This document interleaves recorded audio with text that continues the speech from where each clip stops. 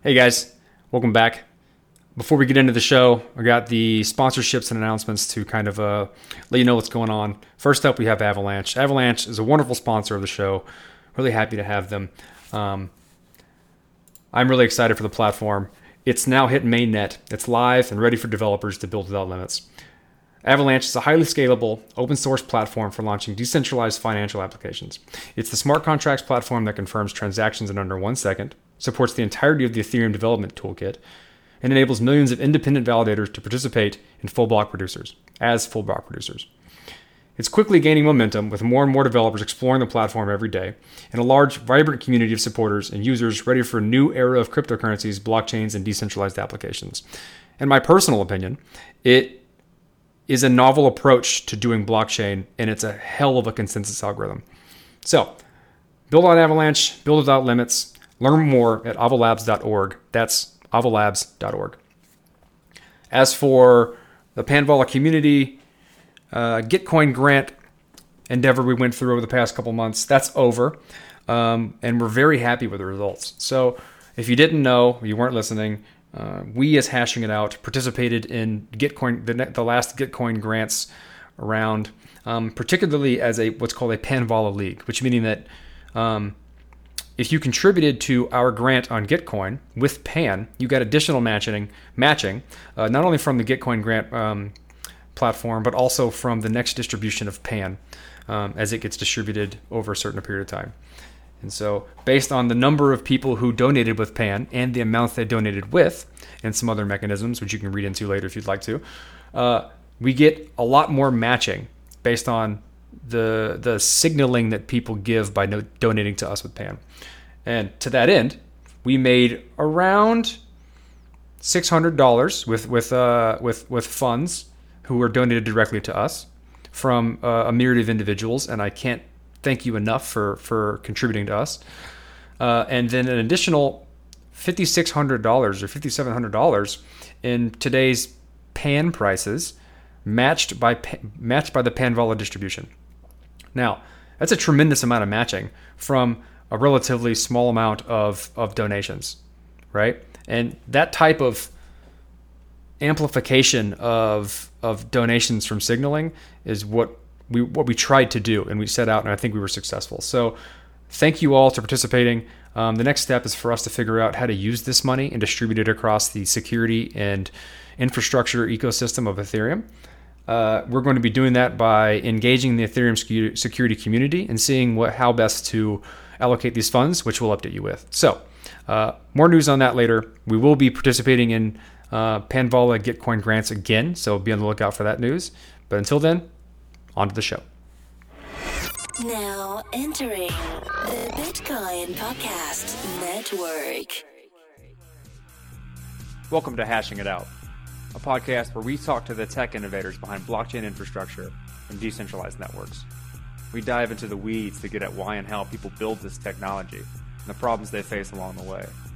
Come listen and learn from the best in the business so you can join their ranks.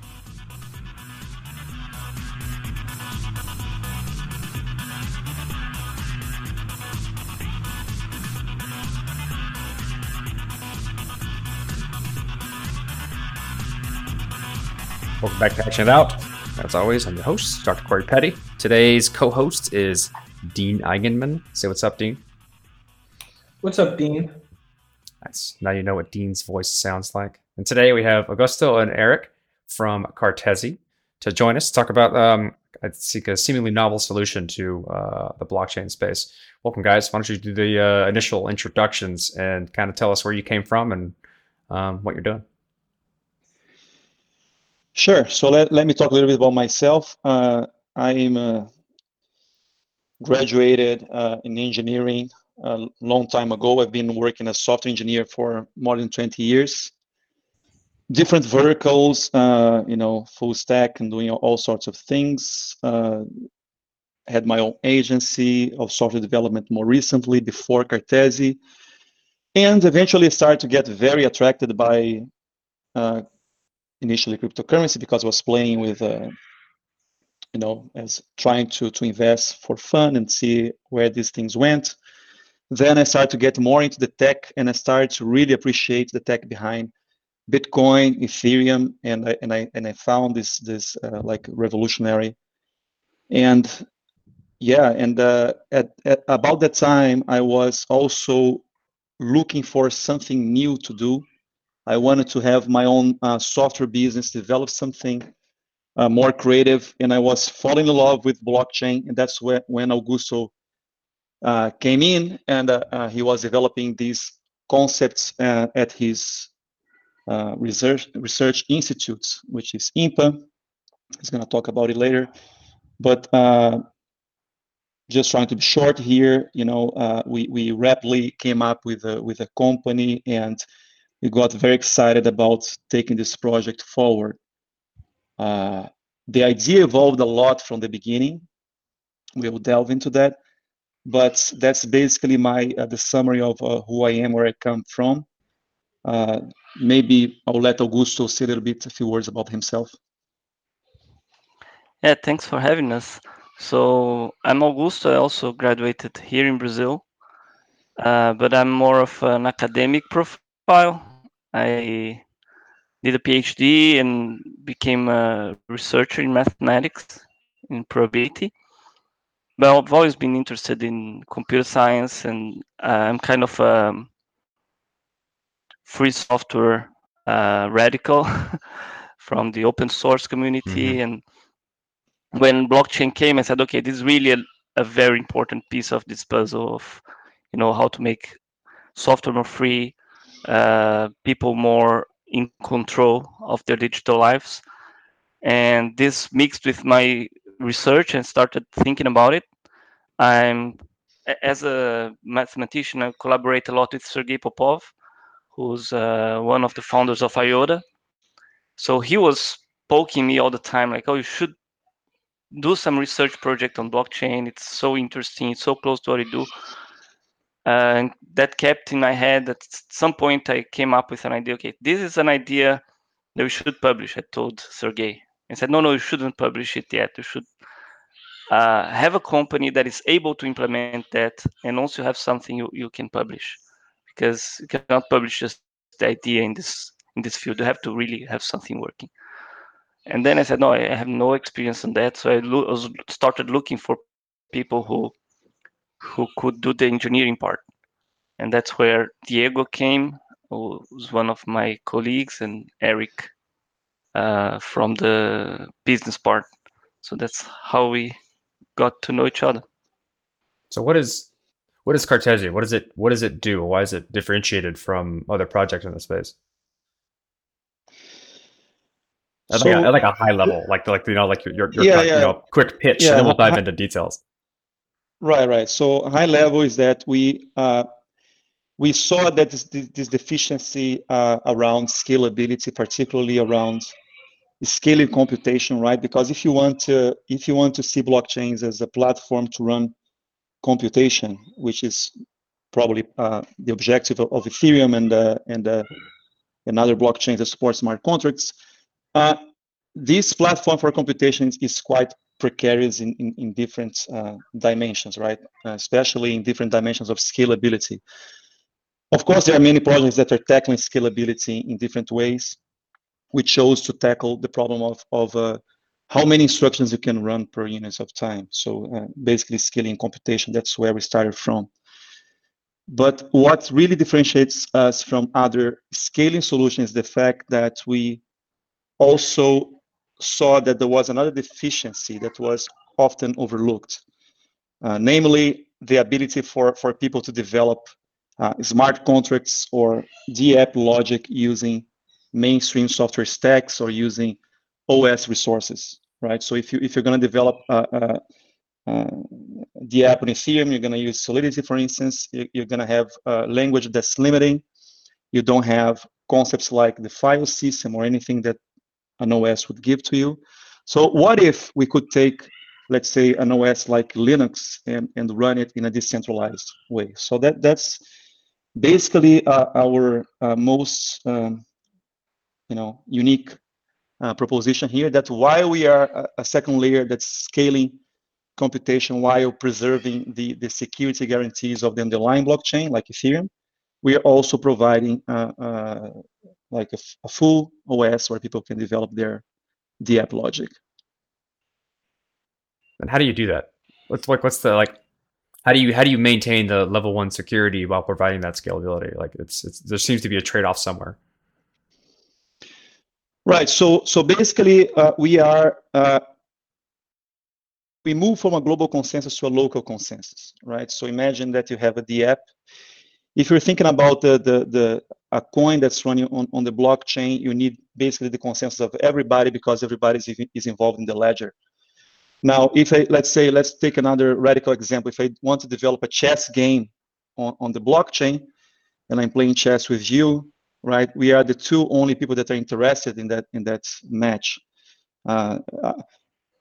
10,000 people running full nodes, they're not really caring much about what you're doing and who is winning that game. So in that case, when you have a local consensus, it's much cheaper to just have the people that are involved or that are interested in the computation or in the results of whatever is happening there to validate or to participate in whatever is going on for the app. So what we do is that you basically you allow the blockchain specifies computations that are basically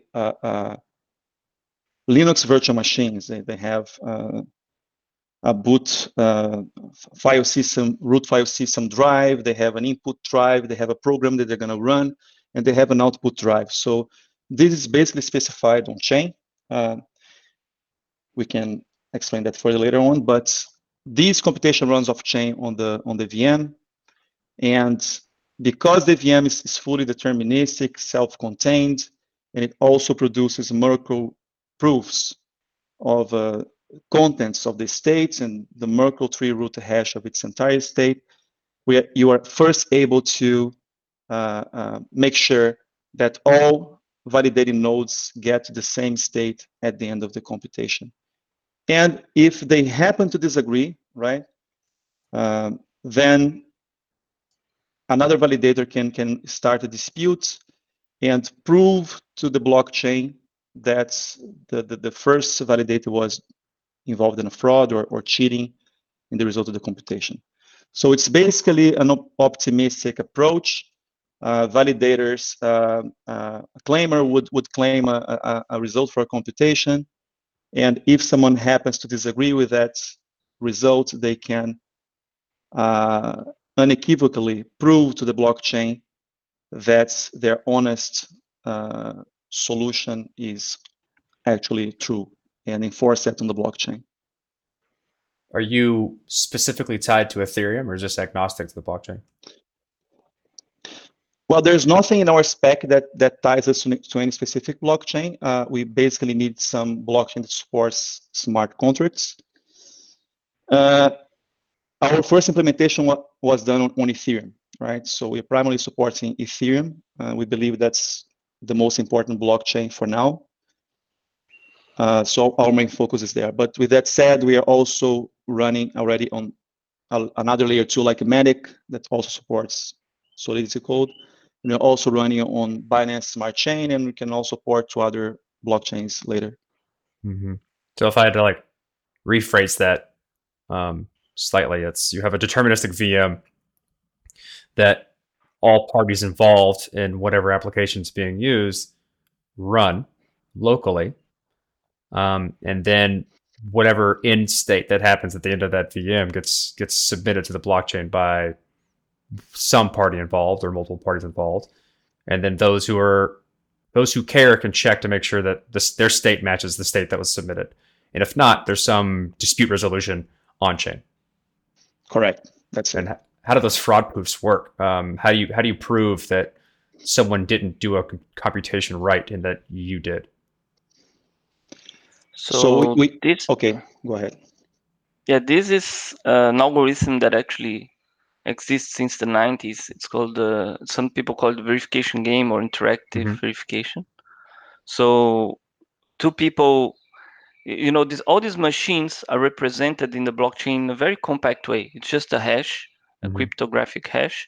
So the blockchain is not actually keeping in its storage all this huge state, a Linux implementation or anything. It's just a single hash, and people just say how this hash evolved.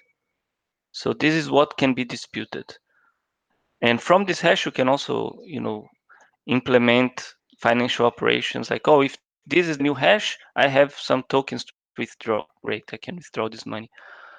But the point of the dispute is like saying, no, this is not the hash. This is not what represents the machine after the computation. And if someone raises such a dispute, you can actually resolve it in a very short time on the blockchain. But it's an interactive protocol. So you asked what's the trade-off.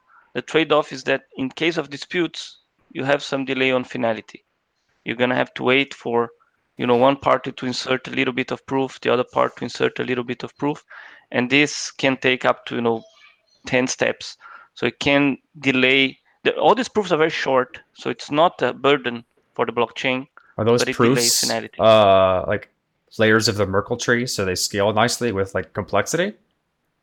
Yeah, it's logarithmic on the size of the machine and on the number of computation cycles. So even if you run a supercomputer on this thing, you can settle the dispute very fast on the blockchain. So is the goal of Cartesi to be a scaling solution, or is it to provide a system to be able to build more complex dApps, or is it both? It's both. It's both. We want to have enable something like decentralized Linux servers that are well integrated with the base layer, with the blockchain.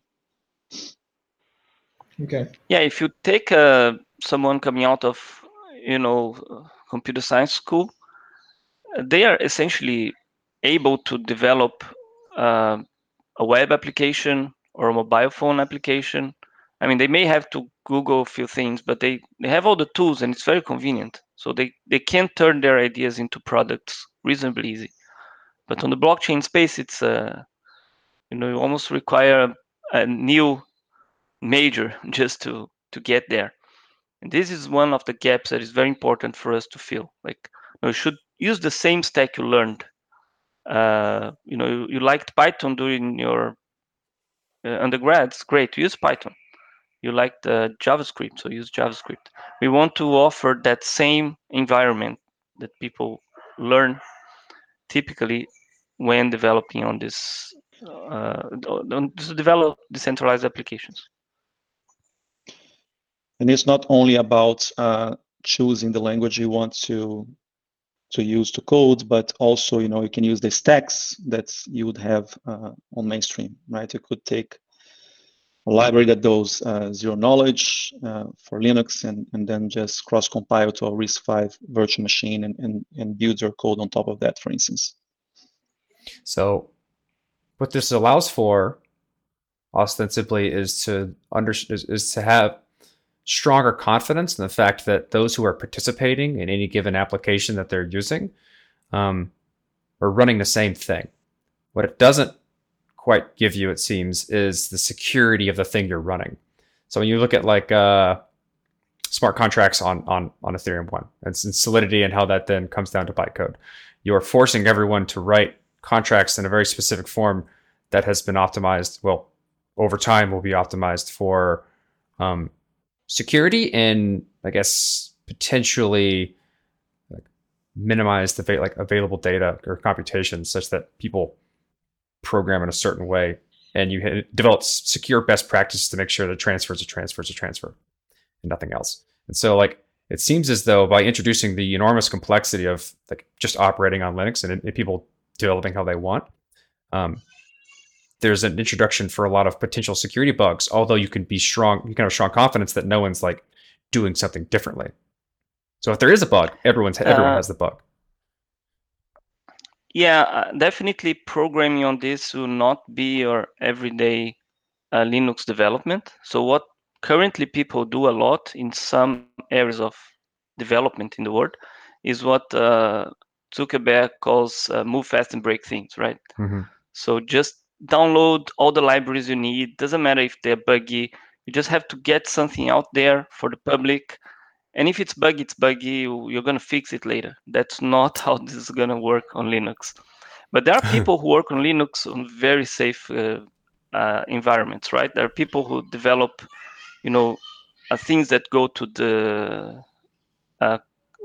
rover to Mars that run Linux, right? So, but this is a very different type of development. You're not downloading any library that you think is, it just recently launched and you just find it fancy npm and you're install. importing it. So, yeah, npm should be out. And what we give in return is, okay, first, the libraries you're using, you can select them for with security in mind. That's for sure. But also the complexity of the operating system gives you layers of security as well, right? So to completely, if you think Solidity is almost like you're programming in assembly. It's very low level, and it's very easy to give some pointer to some right to someone to modify your memory in a weird way, because it's directly changing the machine. It's like if you're giving the wires and the clippers to the developer. So it's a lot of power, but a lot of responsibility. On a Linux environment, if there is a bug, maybe this bug can affect the user space, but not the root. So you see, every operating system has several layers of security. If someone gets you in your browser, maybe they can spy on what you're doing on the browser, but they cannot spy your files in your folders, right? Or if they can spy those files, they cannot change how the operating system is, because they have user access but not root access. So operating system gives you layers of security that, of course, are computationally expensive to support, but that's also what we offer, the computational scalability. But these layers of security can counter what you just mentioned. So give me, there's a few directions I kind of want to take this. Do you have something before I continue? I'll take your silence as a no. All right. So walk me through, like, as a developer, say I wanted to use Cartesi. What is the, like, kind of your optimal use case for me to develop? Like, what should I be using Cartesi for?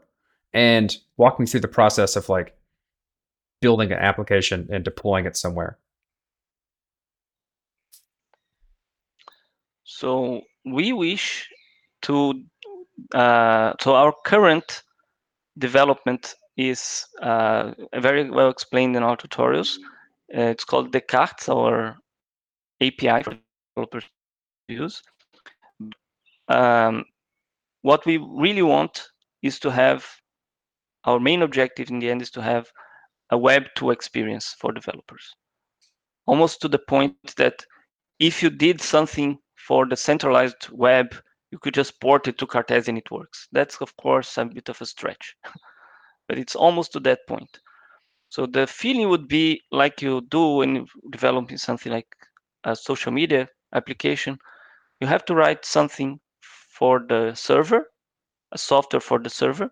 That's what actually is going to be on the blockchain, and another software for the front end, for the person to see on the mobile phone or on the browser. So you have this dichotomy still, while the server is going to run on this Cartesi machine. And we're not yet to the point that you can just pretend you're not developing for blockchain and deploy to the blockchain. That's not what we offer yet, but that's our main objective. What we currently have requires you to still write some smart contracts. So if you want to use Cartesi now, you can do the majority of your logic on Linux, like the server and stuff, but you still have to write some wiring with smart contracts that we explain how to do. So you still need to know Solidity, but we plan with our next release to completely get rid of this requirement. So you'll be able to write a kind of Apache server, this typical server that people use for Facebook or Twitter, that receives messages from, like, HTTP requests. These are like packages from the internet, processes them and sends them out. So this is your server. You do this logic the way you want with the libraries you want, and you do your front end, and we're going to connect them for you. So this is our objective for the next release, but we're not there yet. Still need some smart contract development. So just to make maybe try to make a little bit more clear that we have two stages in the development of the carts. This is the carts SDK Augusto was talking about. So the current version that we have, we can look at it as a kind of a computational oracle, right? So think of any kind of heavy lifting, computational heavy lifting that would be impossible to do on Ethereum. You could do most of your application on Ethereum that you would do normally, but whenever you have a very computational intensive task, you can offload it to Cartesi, right? So that's what we do now. And the next version, as we move forward to do a variation of roll-ups, then we're gonna, go toward what Augusto is saying. Like, developers wouldn't even need to touch smart contracts to create the app on Cartesi. They could even settle payments or whatever from the layer 2 itself. I'm assuming that all of this is run on some, what you referred to as Cartesi machine, which requires some developer resources, like hardware resources, for someone to be running these VMs that are attached to some blockchain that report to it. Can you tell me about like kind of the network of people for running those machines, what kind of resources they need, and like why they would choose to do so? Like who's running these and why? So there is no hardware requirement.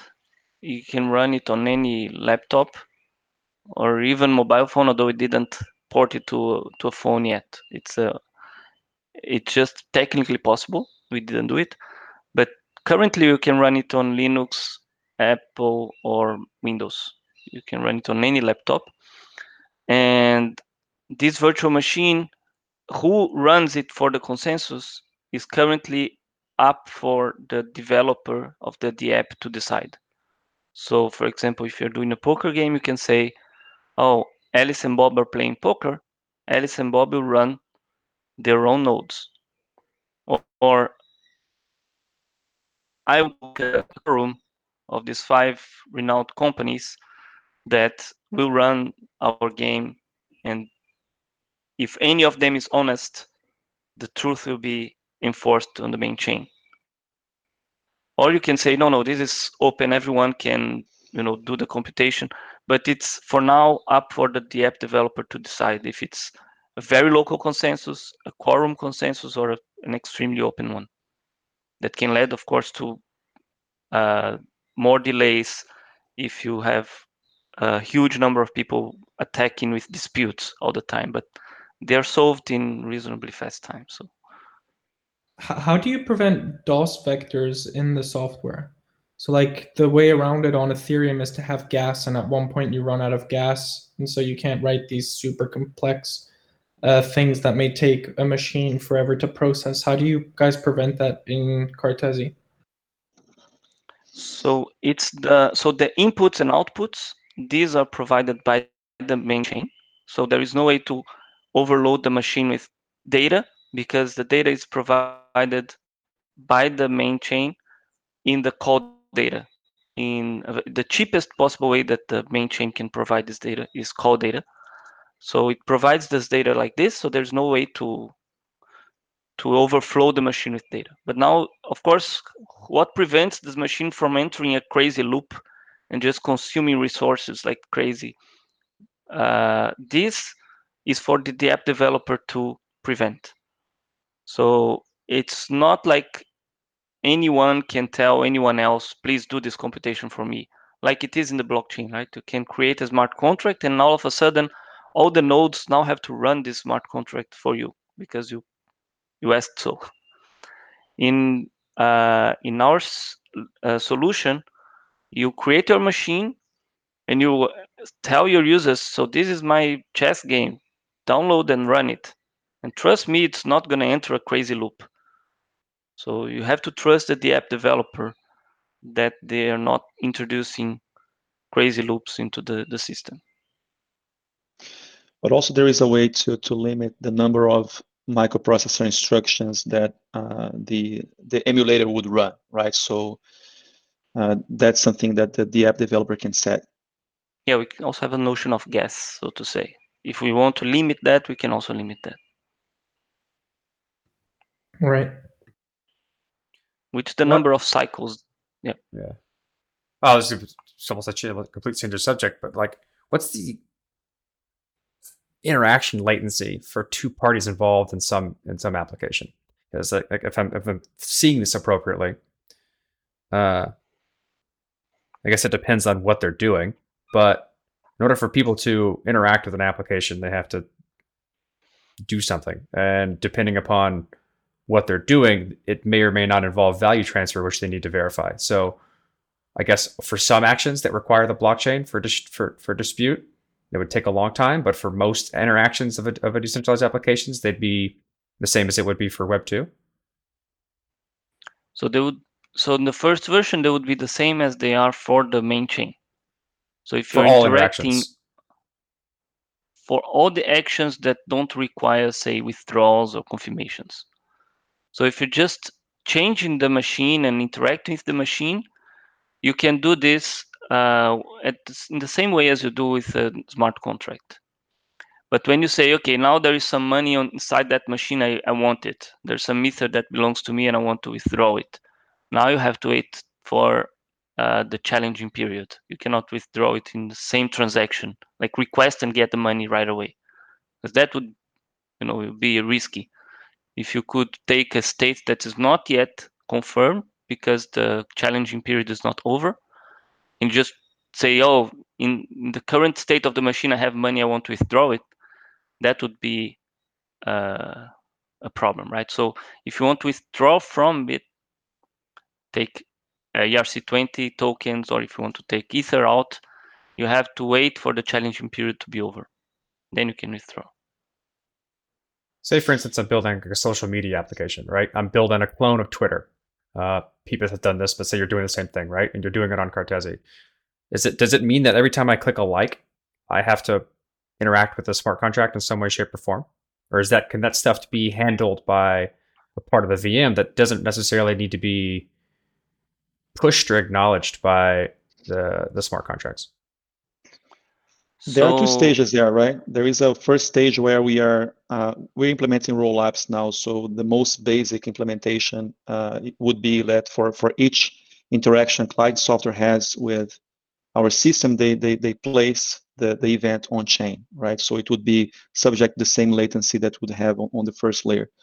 But also we have the plan to have aggregators. So that would be basically just like if you think of ZK rollups or other rollups techniques, that you could have someone aggregating lots of transactions and sending them all at once to call data, and then you can have better throughput. Okay. You said you're implementing rollups. You're looking more towards optimistic ones because they're relatively easy, especially in terms of providing more general ideas, or like zero knowledge rollups. Because it seems as though since you're only pushing a hash based on the Merkle tree of the computation of the VM, it may be more reasonable to do something like zero knowledge rollups because the circuit won't be as big. Yeah, but for the disputes, you need, the dispute is interactive, and ZK cannot handle interactive disputes, at least, okay, with the current implementations we know. So for now, it's kind of an optimistic one. Or maybe you can call it like interactive. Is that something you have to marry yourself to at this point as you develop it? Is that like you need to make a decision now and you're kind of stuck with it? Or is it something that can kind of go fluidly depending upon how these bridges get built and what works? Yeah, we are very modular in this sense. So we take the minimum decisions that we have to take for developing something. So if we have to change, for example, the consensus protocol, it's not a huge burden, right? I mean, you have the machine, it's very separate what the machine does to what the consensus does. So if at some point it becomes, we are now, for example, discussing the possibility of having the last step of the verification procedure be done in zero knowledge.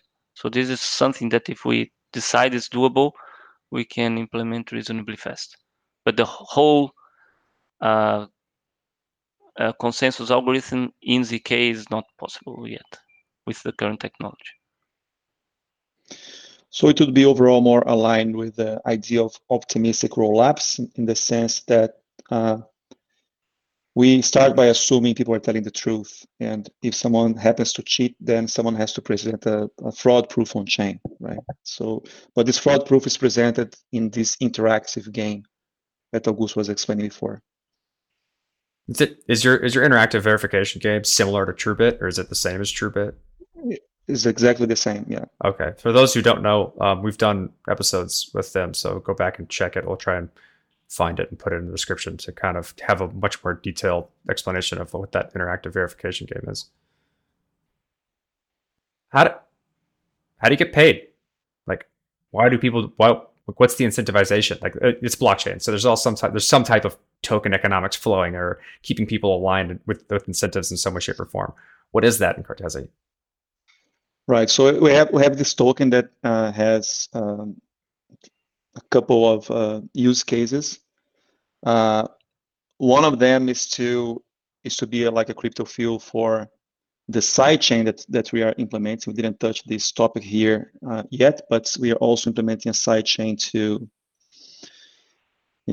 scale in terms of data availability, right? So think of this sidechain as a blockchain on top of the main chain, and block generators, they are rewarded by CTSI, and the users and the apps, they need to pay CTSI to gain the right to insert data into this sidechain. So this is one of the use cases. The other one is that we are also creating infrastructure that runs the cart nodes on behalf of users, because of course not all users want to validate computation or go into the hassle of downloading stuff. We understand that most users of the apps would just trust some third party, or trust that some nodes that are already validating, at least one of them is telling the truth and can enforce truthful results.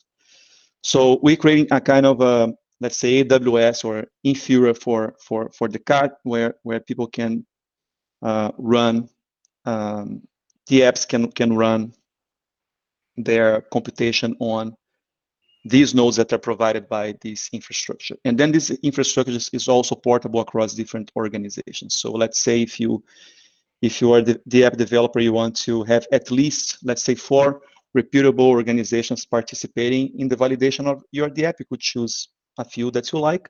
And also, of course, you might open for the users themselves to just plug their own machines and validate. But you would start already with a few reputable organizations. And these organizations would charge for representing users and running computation for the apps by collecting a small fee in CTSI. You mentioned a data availability blockchain. All rollups, like by definition, use ETH1 for a data availability layer. And the goal of kind of, or at least the current narrative, is to use shards in ETH2 once that phase hits to drastically expand the data availability layer for these rollup implementations.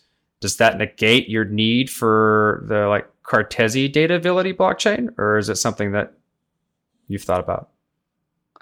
So the way we see blockchain development now is I like to make the analogy that it's like a PC. If you look at computers back when they filled the whole garage in the university or in the army, they were very simple machines, although they were big. And people started experimenting with several different things. So, this special thing will make it faster to download packages. This other thing will make it faster for running pipelines of constructions much faster, or graphics. Now, if you look at a computer or a mobile device, they're actually very complex things that have very specialized hardware. So a graphics card, it's very good for this. The CPU is very good for that. The modem is very good for this. And this is what we also expect in layer 2 solutions. So we have, optimistic rollups doing one thing, CK rollups doing something else. And the same for data availability. We expect data availability to be very specialized in certain things. And we are specializing in something that is not currently in the radar of these sharding solutions in layer 1, which is lots of data, big chunks of data that are garbage collected very fast and don't need to be kept by the nodes. So we want to have very large volume of very disposable data. This is something that is very hard to do in the shards because the history has to be kept, and it's hard to incentivize deletion. This data can be deleted very fast, and I want to pay little because of this. So this is what we're trying to do something very specialized in large blobs of disposable data, and work, of course, in conjunction with the data availability that the first layer provides. So in the end, I believe that the developers will say, okay, pictures go to Cartesi sidechain because they're large. Likes go to the shards because they're small and it's very relevant for microtransactions. They're very important for us. They have to be more secured, so they go to layer 1. But this is not something that if a glitch happens in a picture, I don't mind, but it's big and I don't want to pay a lot for it, so it goes to the sidechain. It's a very specialized type of data availability. So who's currently using Cartesi? Like, who's building on it? What are the current applications that you're seeing being built? We released the first version of the SDK a few months ago. So, of course, anyone can go to our documentation portal. They can download software and start to build on it. At the beginning of the year, we released, let's say, our first demo, the app, which was a tower defense game. And that was the only DApp we had implemented. So right now we are running a DApp incubation program. Now that we finally have a product that people can use, we are running. We are also running this in conjunction with Gitcoin, and we are selecting up to three good candidates to develop creative stuff using Cartesi. So we are right now at the moment that we are selecting these from these applicants and seeing who we're gonna subsidize to move forward. So we are basically at the very beginning. Let's be optimistic here. Can we mention the? Yeah, go ahead. Go ahead. Sorry. Can we mention the partnership we have now that we're developing? Sure. Conjunction. Sure. We also have a partnership with Erick that established early this year, around May, and now we are, developing a game together. So there's some cool stuff happening.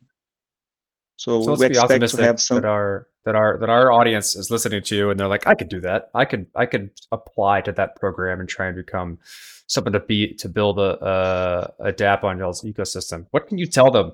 Like, what types of applications are you hoping get built, or like in your mind, based on your intuition of how the system works? What's a very optimized application for Cartesi that won't work on other systems?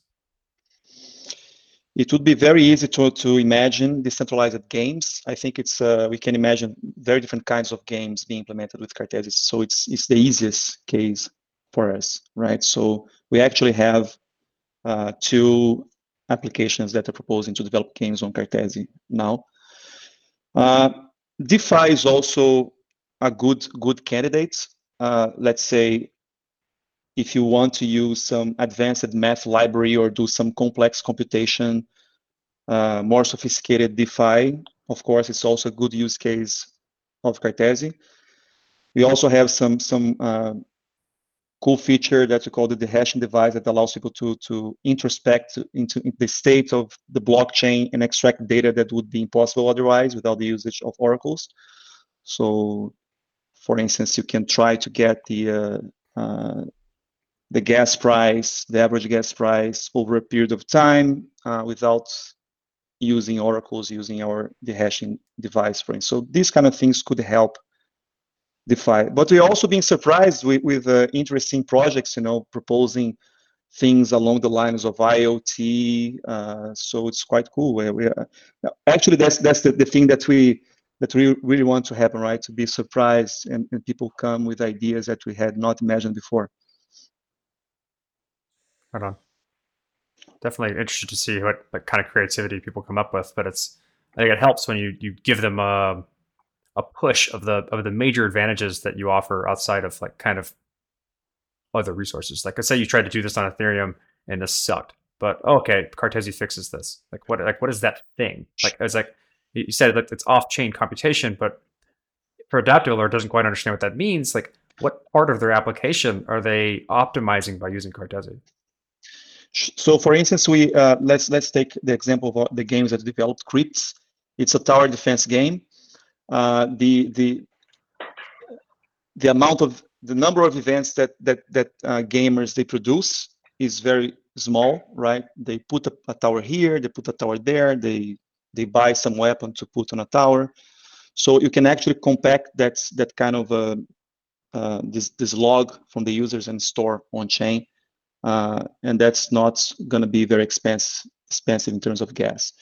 Now, the amount of computation that's involved in a tower defense game is just impossible to run on chain, right? It comprises billions or even trillions of instructions for you to play a game from beginning to end. You have to simulate all the creeps entering the maze and all things firing crazily, and we are doing that totally in a totally decentralized fashion. That would be impossible to do on Ethereum, for instance. So that's a good example. So that we are able to do only using the card in its current state as a decentralized computational oracle. Of course, as we add rollups and we move into a stateful Cartesi VM and allow the interactions to happen along the way, then you allow for different kinds of games like turn-based games, RPGs, and other things that you can imagine. Yeah. So just to give another example that I like, so with the current technology from Ethereum, actually from Ethereum since it's the beginning, you could try to create some sort of outsourcing of verifiable tasks, right? You could say, yeah, I have this task and I need someone to solve it for me, and I can deposit some money, and whoever solves the task will get the money automatically. No man in the middle necessary. For example, but the kind of tasks that you can outsource in pure Solidity are very limiting. Like, for example, I could do something silly like whoever managed to factor this big number for me will get some money. So I put the number there, and if you manage to write it as a product of two other numbers, you get the prize. That's a task you could completely automate with no intermediary, no trust. So people can jump ahead and start trying to factor that big number because they know the prize is there and they're going to win. But this is a very silly task, right? Of course, factoring numbers is important for cryptography, but it's not something people can actually do. So it's a silly task. Now, with Cartesi, you can bring this to a level that's actually useful. So, for example, I own a company and I need some artificial intelligence, some neural network, whatever, that is able to tell if a picture has a address in it, because clients are getting to the store and I want to know who's wearing a dress and who's not. And I want to take the snapshot, take through the AI, and tell if a person has a dress or not. So it's a very mundane question people actually need in the day-to-day lives of business. So you want to outsource this. Whoever is able to build an AI that recognizes people with dress, I will pay them. And I don't want a man in the middle. I want direct interaction with the developer. So you could create this task in a decentralized way. And of course, the thing is going to be complex and computational intensive. It's not straightforward because you have to, I have to explain how it goes. It has several steps. Like first you send all the pictures and encrypt the pictures, but all of this is done in Linux. So it's complex if you think about Solidity, but if you think about Linux, you have a sample of 1,000 addresses, pictures. Half of them you encrypt because this is your test data for later. The others you don't encrypt, so people can see and train their machines. So it's possible to do something like this, for example. Take an automated outsourcing, that can be automatically verified and implement it in a decentralized fashion. Okay, that makes more sense, I think. Outside of like the kind of like how far it goes beyond games. Games tends to be like one, it's don't get me wrong, I love games and I think they're a wonderful like test bed for innovation and economics and doing blockchain stuff. But I'm always curious about like what other stuff can we do from a computational standpoint if you have a test bed as big as Linux to play around with this stuff. So could be interesting.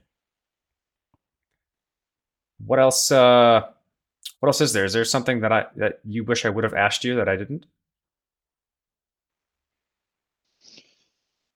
No, I think it's going super well. You don't have any other questions for now? I could probably go on forever, but we're kind of running out of time. No. I honestly don't have any question popping in my mind now, but so you can keep just asking. What's coming up on the roadmap? Like, what can you expect over the next 3 months? Right now, we are working on our proof of stake to take it to mainnet. It was on testnet. So the proof of stake is because we're preparing for the sidechain that we're talking about before.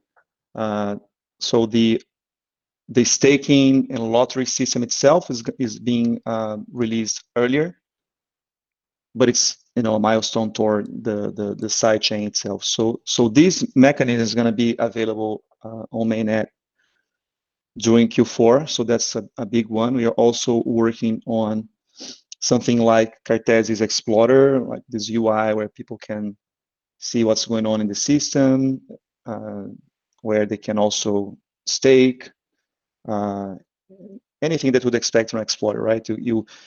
If machines are, Cartesi is running disputes, you want to see the state of these disputes and so on and so forth. So this is something that we are also developing now. And the other big thing in terms of the core infrastructure is essentially rollups, right? That's a very important feature that we are currently focusing.